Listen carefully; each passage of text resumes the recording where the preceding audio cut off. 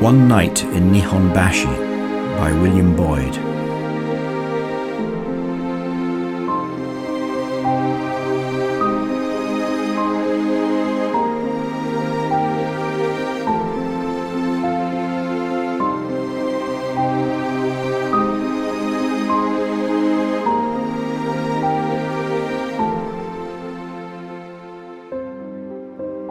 One.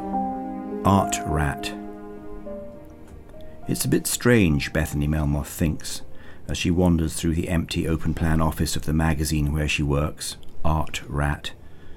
A bit strange being here alone in the middle of the week, in the middle of a working day, she reflects. A large pink neon Art Rat sign hangs high on the wall, blinking annoyingly, the result of some malfunction in the neon. Try as she might, she can't find a way of switching it off. She strolls into Jason Mason's office. Jason is the founder and editor and sole owner of Art Rat. Independent wealth is his explanation of how he was able to start and finance a monthly art magazine. Much to his surprise, it is doing well in a crowded field. By pressing her face to the glass of the window to the right of his desk, Bethany can see half of Tate Modern. It's important to be close, Jason has always said, as if somehow the building of Tate Modern emanates some art vibe, some beneficial contagion that would infect the magazine. Bethany sits behind Jason's glass desk and looks through the open door at the empty editorial space. The designer's desk, the assistant editor's desk, the sales manager's desk, all empty. Everyone struck down with a savage flu. It is November, after all, she says. Flu month.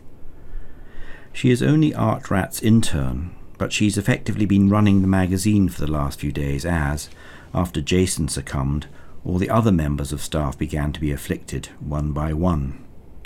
Except me, she thinks, the least regarded, the part-timer, the gopher, the coffee maker and sandwich fetcher, now rather pleasingly essential. Where would Art Rat be without me, she thinks, opening Jason's drawers looking for a switch or a zapper for the neon sign. Her phone rings and she jumps. She runs back to her desk and answers it. Art Rat, how can I help you? Bethany, what were you doing in my office? It's Jason. I was looking for a switch for the neon sign. It's blinking. How did you know I was in your office? I can see you on my phone. It's an app. I've got a little GoPro camera in there. That's surveillance. Exactly. I need you here, now. Where are you? Jason lived in Chelsea. I'm in the Lister Hospital, 3rd floor, room 7. 2. The Job. Jason's name is on the door, except it's not his name. The sign says Mr. Peregrine Mason. Bethany knocks and is summoned in.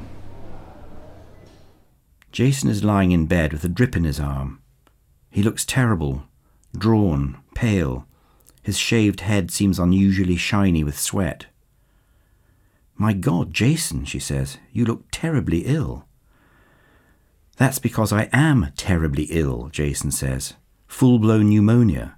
Don't come any closer. I didn't know you were called Peregrine. It's an appalling name. That's why I prefer to be called Jason. Ah, not Perry Mason, then. Ha ha. Jason smiles sardonically, then coughs. 2 minutes later he stops coughing. He gestures at a file on the armchair by his bed. Bethany darts forward, grabs it and steps back. Everything's in there, he says. Tickets, hotel reservation, contacts, the company credit card. You're my only hope. I'm counting on you, Bethany. Art Rat is counting on you. Bethany blinks. She opens the file. Of course. What do I have to do? You have to go to Japan. Me? Japan? I've never been to Japan. How amazing. How old are you, Bethany? 26. And you've never been to Japan? Good God, I've never been to Japan, I confess, Bethany says, but I'd like to go. When do I leave? Tonight. 3. The flight. Bethany has a window seat she's glad to see, and even gladder to discover that there's an empty seat between her and the next person, a businessman, she thinks, on his phone until the very last minute.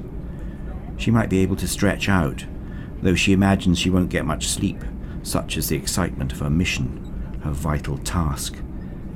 And she has to do a lot of last-minute research also, finding out everything about the legendary Ken Kenawasha. Jason explained more between bouts of coughing.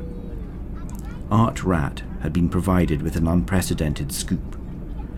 Art Rat was the only British magazine granted access for an interview with Ken Kenawasha. Who is Ken Kenawasha? Bethany asked. Jason looked at her in frank astonishment.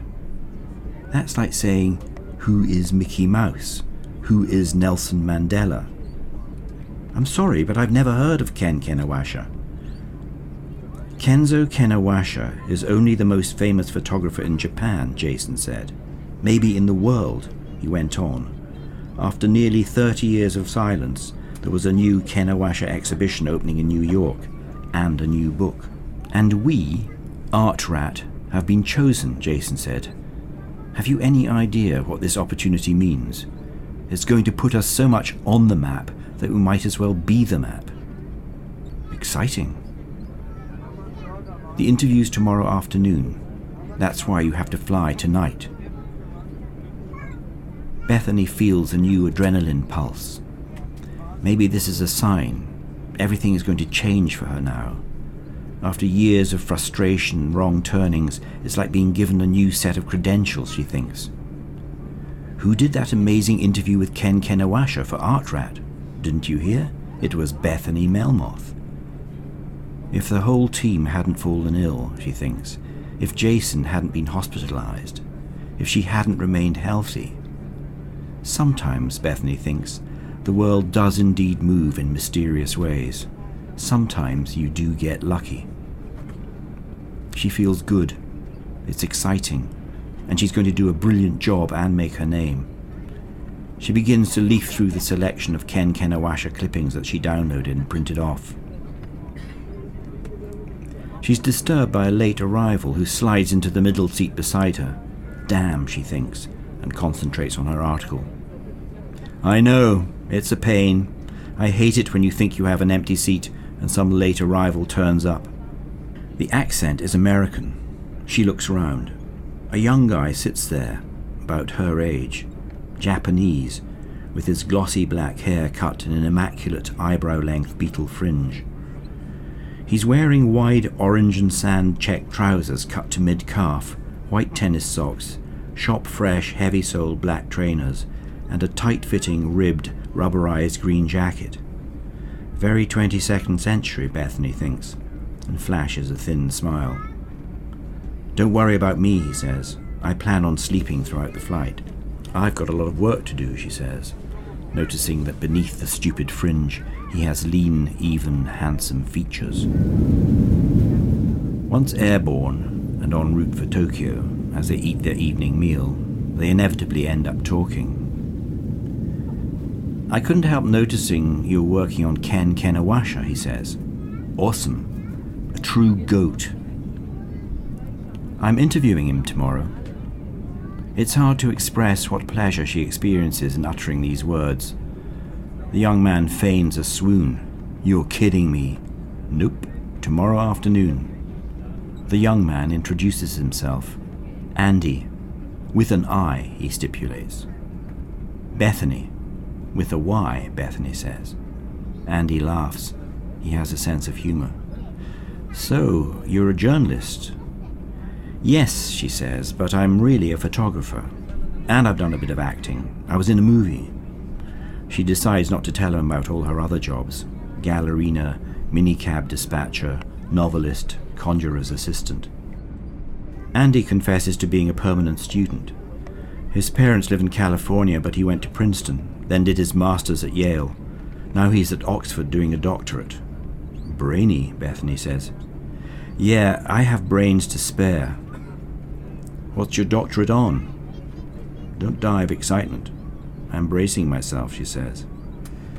The social consequences of mining legislation in South Yorkshire, 1845 to 1893. Pretty obscure, Bethany says. The obscurer, the better, Andy says. Only 2 other people in the world know as much about mid-19th century English mining legislation as I do, which makes me a world expert by definition. And how many people can say that? It's a fair point. Andy goes on to tell her that as a consequence of his research into the 19th century coalfields, he's developed an interest in the disposal of hazardous materials. There's a fortune to be made, he says, which is why, he tells her, he's going to Tokyo to try and convince his uncle, a very rich man who trades in rubber, to invest in his new company, currently without a name. Think of all those millions of tires that he manufactures, Andy says. But what do you do when the tires are worn out? What do you do with the millions of used tires in the world? Toxic problems are everywhere, and there must be solutions. And people will pay to have those problems solved. Tox-Sol, Bethany says. Toxic Solutions. That could be the name of your company. Toxsol. Andy writes it down and considers it seriously. You may have something there, he says, thinking hard. Yeah, Tox-Sol Incorporated. After their trays are cleared, Andy says he's going to sleep. He takes 2 pills, puts on an eye mask and a face mask, wraps himself in a blanket with the seatbelt fastened on the outside, and tips his chair back. Do you want one of these pills, he asks. They're incredible. Sleep like a baby, no side effects. I have to work on Ken Kenawasha. Awesome. 4. The Hotel. As Bethany stands in the arrival concourse of Narita Airport, wondering how best to travel to the city, Andy approaches. He offers her a lift. His uncle has sent a car to collect him. Bethany is pleased to accept. I almost didn't recognize you, he says. All that blonde hair, wow. Bethany had kept her hair up under her beanie cap during the flight and had shaken it free once she was through customs. Natural blonde or shop bought? Natural. I have hair to spare. Andy is wearing a silver raincoat and a peaked forage cap pushed back on his head. The effect is somehow to make his perfect beetle fringe look more evident. Not a good look for a handsome young man, Bethany thinks. Fringes should be banned on all males over 10 years old, in her opinion. What hotel are you staying at? Andy asks. The Mandarin Oriental. No, I said, what hotel are you staying at? The Mandarin Oriental. Okay, I'm impressed.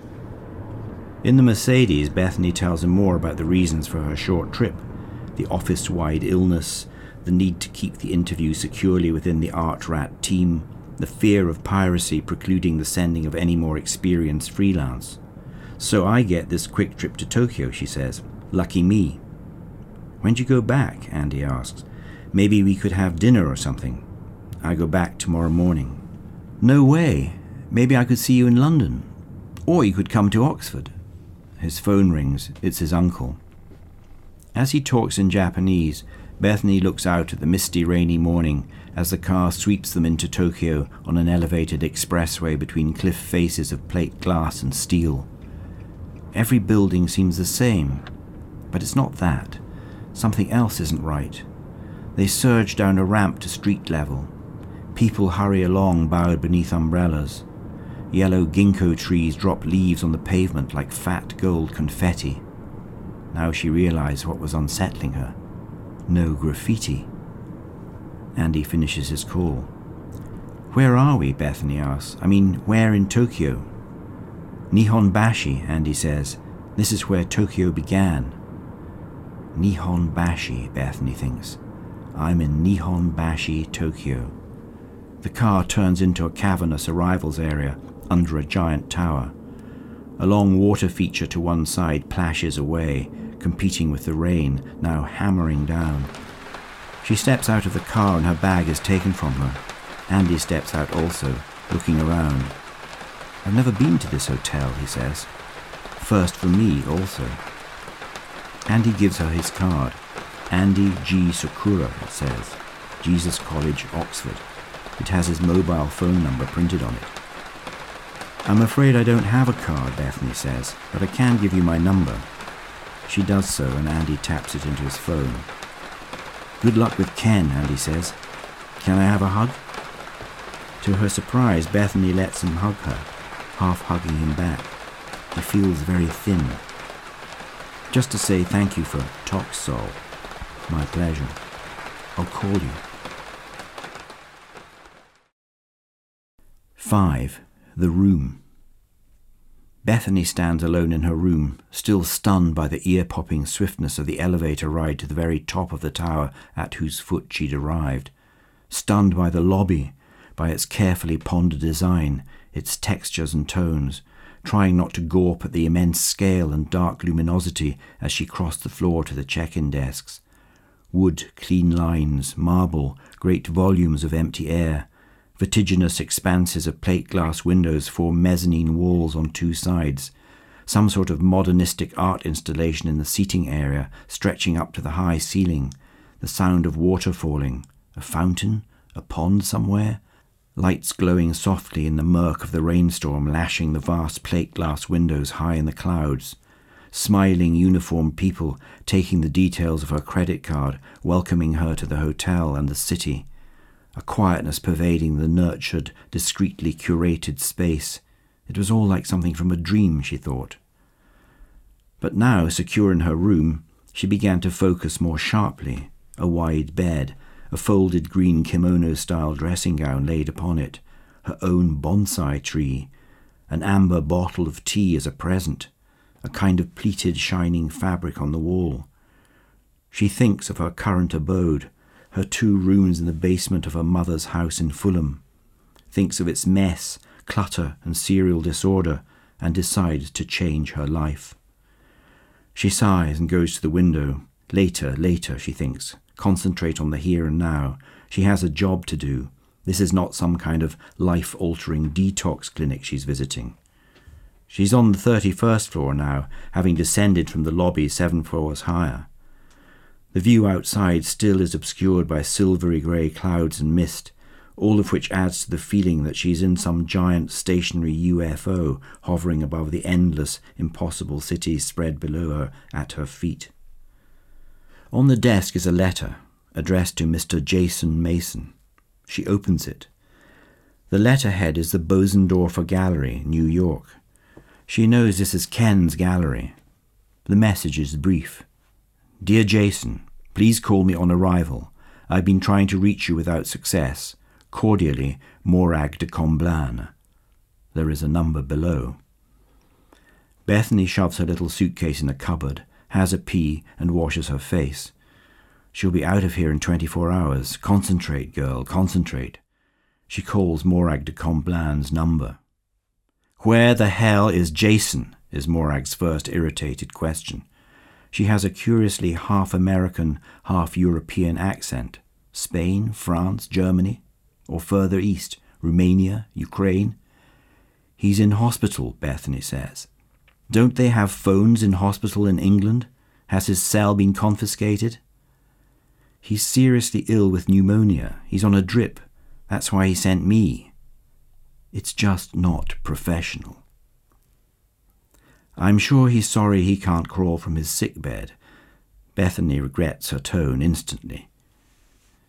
Is that meant to be some kind of a joke? "He's devastated not to be here," Bethany says. "He wanted me to tell you." Morag calms down and explains slowly. There has been a change of plan. First, Bethany has to go to the Bosendorfer Tokyo Gallery in Roppongi Hills. Then she will be taken to a new venue for the interview. Bethany writes everything down. "We need you there by 1400 hours. Copy that." "I'm sorry?" "Nothing. I'll be there," she says. Bethany puts her phone down and sits on the bed, sensing the euphoria and the excitement of arrival drain away. For some reason, she's beginning to have bad feelings about this assignment. 6. The work. Ken Kenawasha's latest, possibly final project was entitled 365 Days in the World. Bethany sits in Bosendorfer, Tokyo's main gallery space with 16 other journalists reading the lengthy document that has been given them on arrival.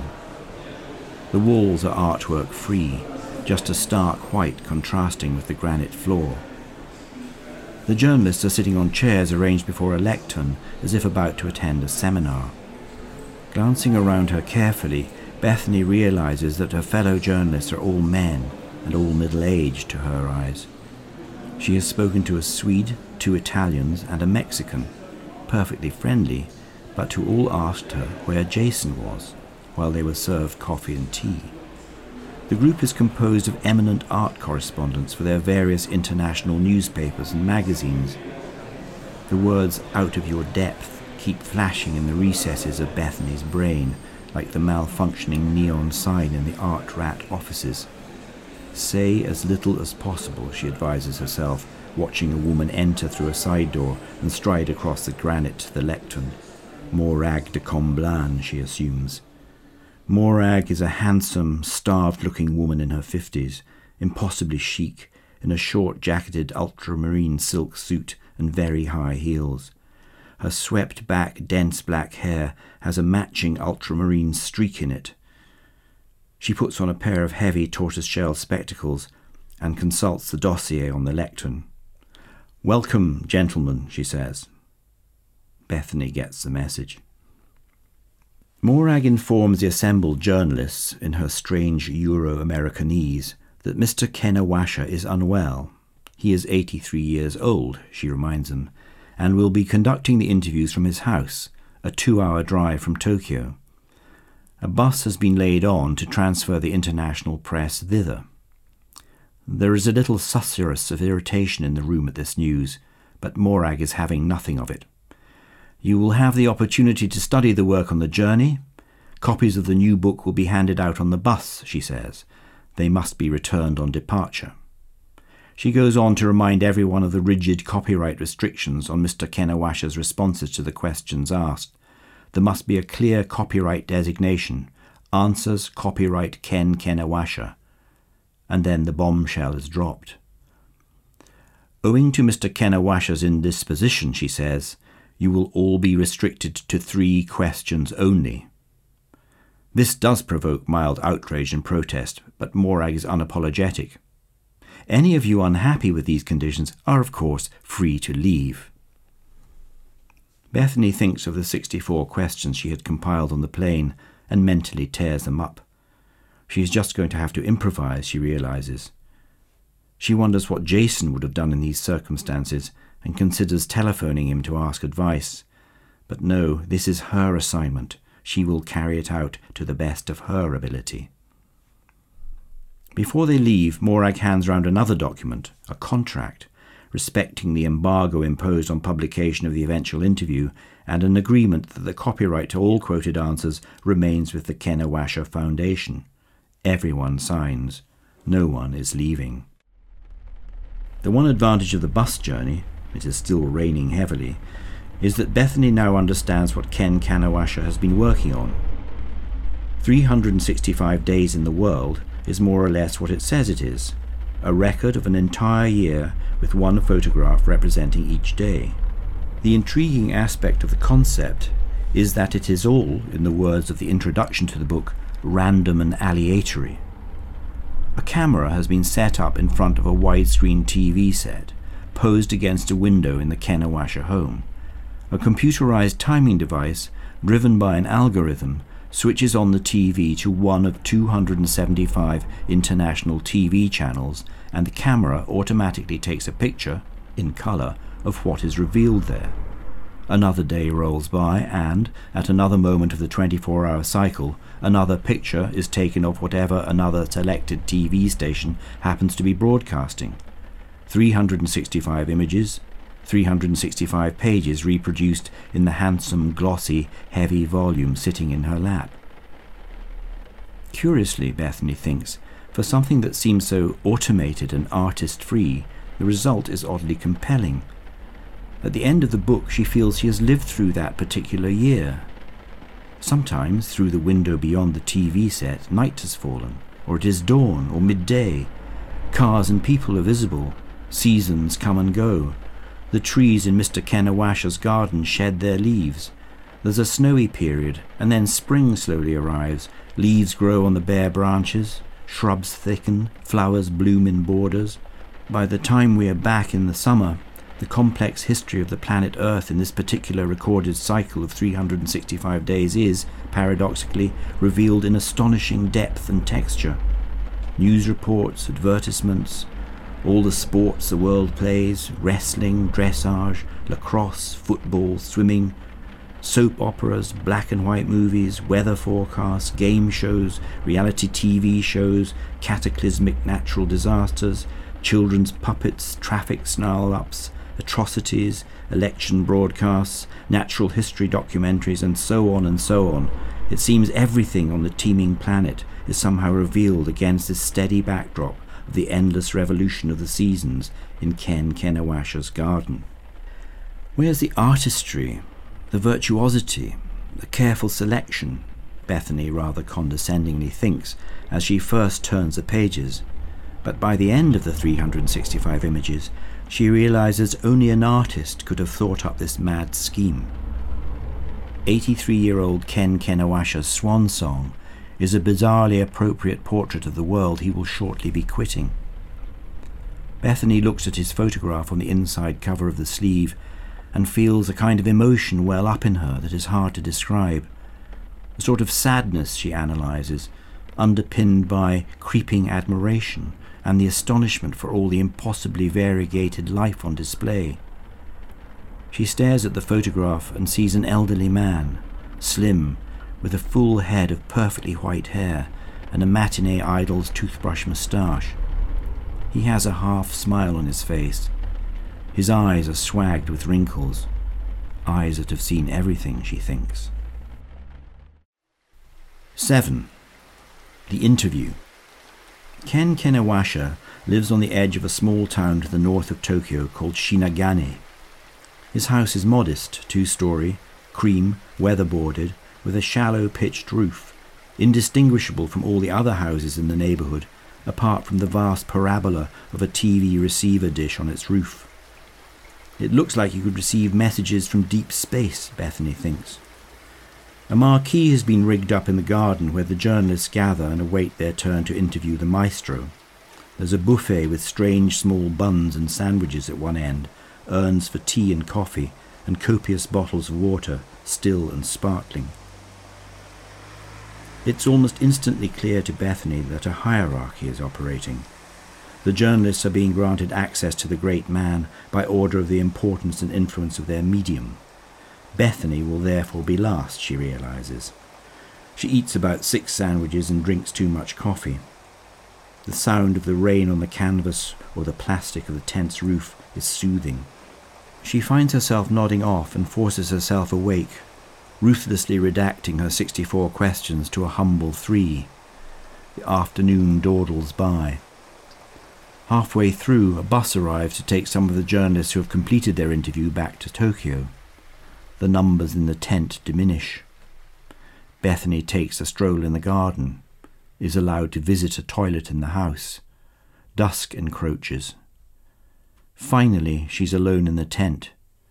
She begins to feel a little sick with apprehension, as if she's being summoned to the headmaster's office.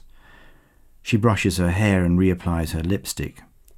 An assistant, a tiny Japanese woman, arrives with a clipboard. "Jason Mason?" she asks. "That's me," Bethany says. She follows the woman into the house.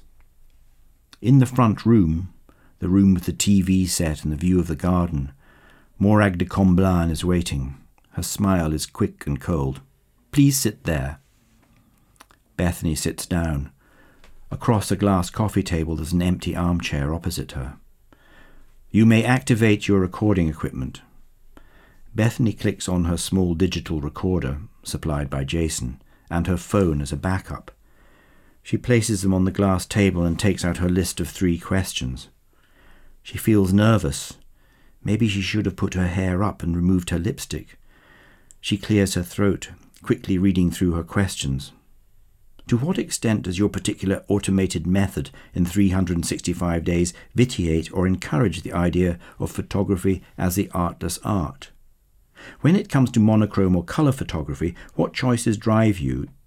The door opens, and Morag de Comblain leads in Ken Kenawasha.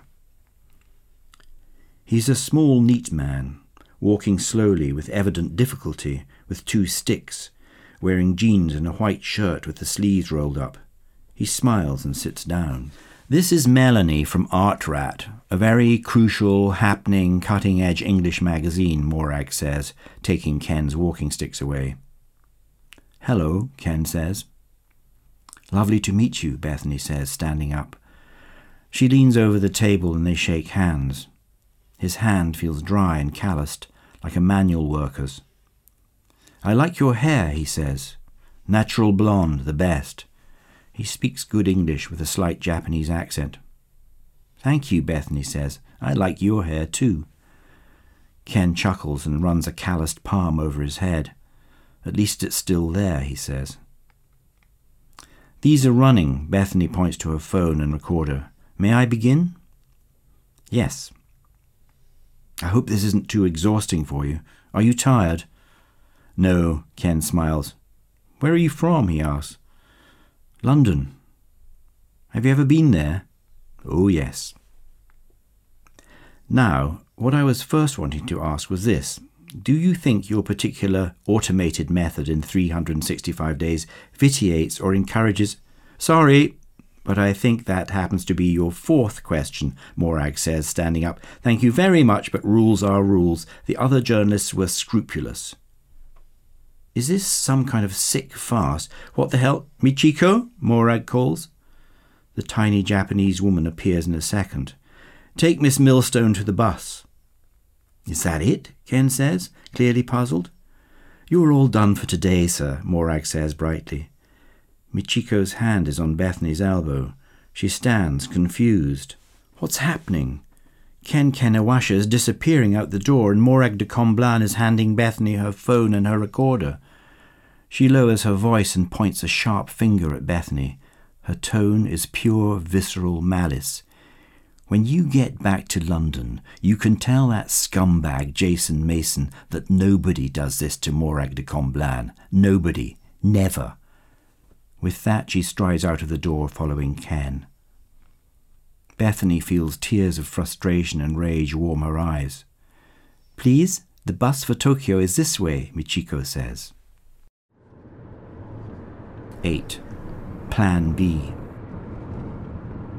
Traffic is bad returning from Shinagane, and Bethany doesn't reach the Mandarin Oriental until well after dark. She has sat numbly in the bus in a state of trembling, furious shock, trying to work out what had happened, trying to understand the unique tensions between the vile Morag woman and Jason and what perceived terrible insult had occurred.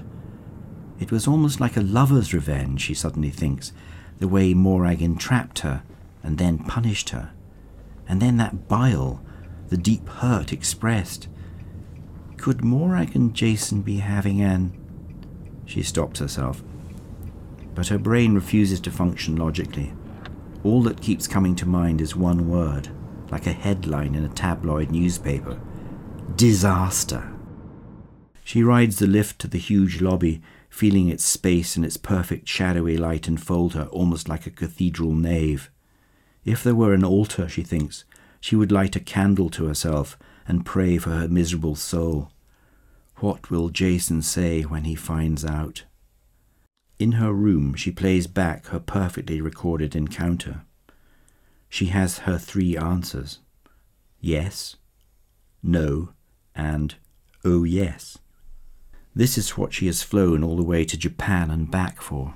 She goes to the minibar and necks the small bottle of whiskey she finds there straight down. She coughs, her chest warm. She sits down. 10 o'clock at night in Tokyo, 1 o'clock in the afternoon in London. Should she call Jason? No, 1,000 times no. She needs to think this through. In front of her is the little bonsai tree with a parchment explicatory note beside it. The tree is about 6 inches high, but its tiny trunk is gnarled and twisted as if it's decades old. The rubric on the parchment tells her that the bonsai master transfers the tree to a smaller pot every 3 years to maintain its size. The technique creates the form of a much larger tree while preserving its minuscule stature. So that's the trick with bonsai, she thinks, seeing at once the awful parallels with her own life. She's leading a bonsai life, she realizes. Fate, filthy, rotten luck, transfers her to a series of smaller pots while she ages but does not grow. This trip, this encounter, was meant to be her big break, was meant to change her fortunes, Lady Luck smiling on her, ha bloody ha. She searches the minibar for another bottle and comes up with some vodka. I know, she thinks, I'll resign before he can sack me. Bethany does not sleep well. She endlessly rewrites her resignation letter in her head. At one stage she goes to the desk, writes 3 pages and tears them up. She dozes but dreams about Morag de Comblain and the venom in her face as she spat out her words. She had planned this all along, the devil woman, planned her revenge on Jason Mason. Bethany Melmoth was a collateral damage. Too bad. When light begins to glow beyond the blind and the curtains, Bethany presses the button by her bed and, magically, they glide apart and the blind disappears upward with a quiet whine. How wonderful. And the sun is shining, mockingly. She goes to the window and looks out over dawn-lit Tokyo, stretching to the horizon. Block after glass and steel block. The colours of the myriad buildings seem to blend and complement each other. Greys, beiges, browns, silver, the odd shade of green.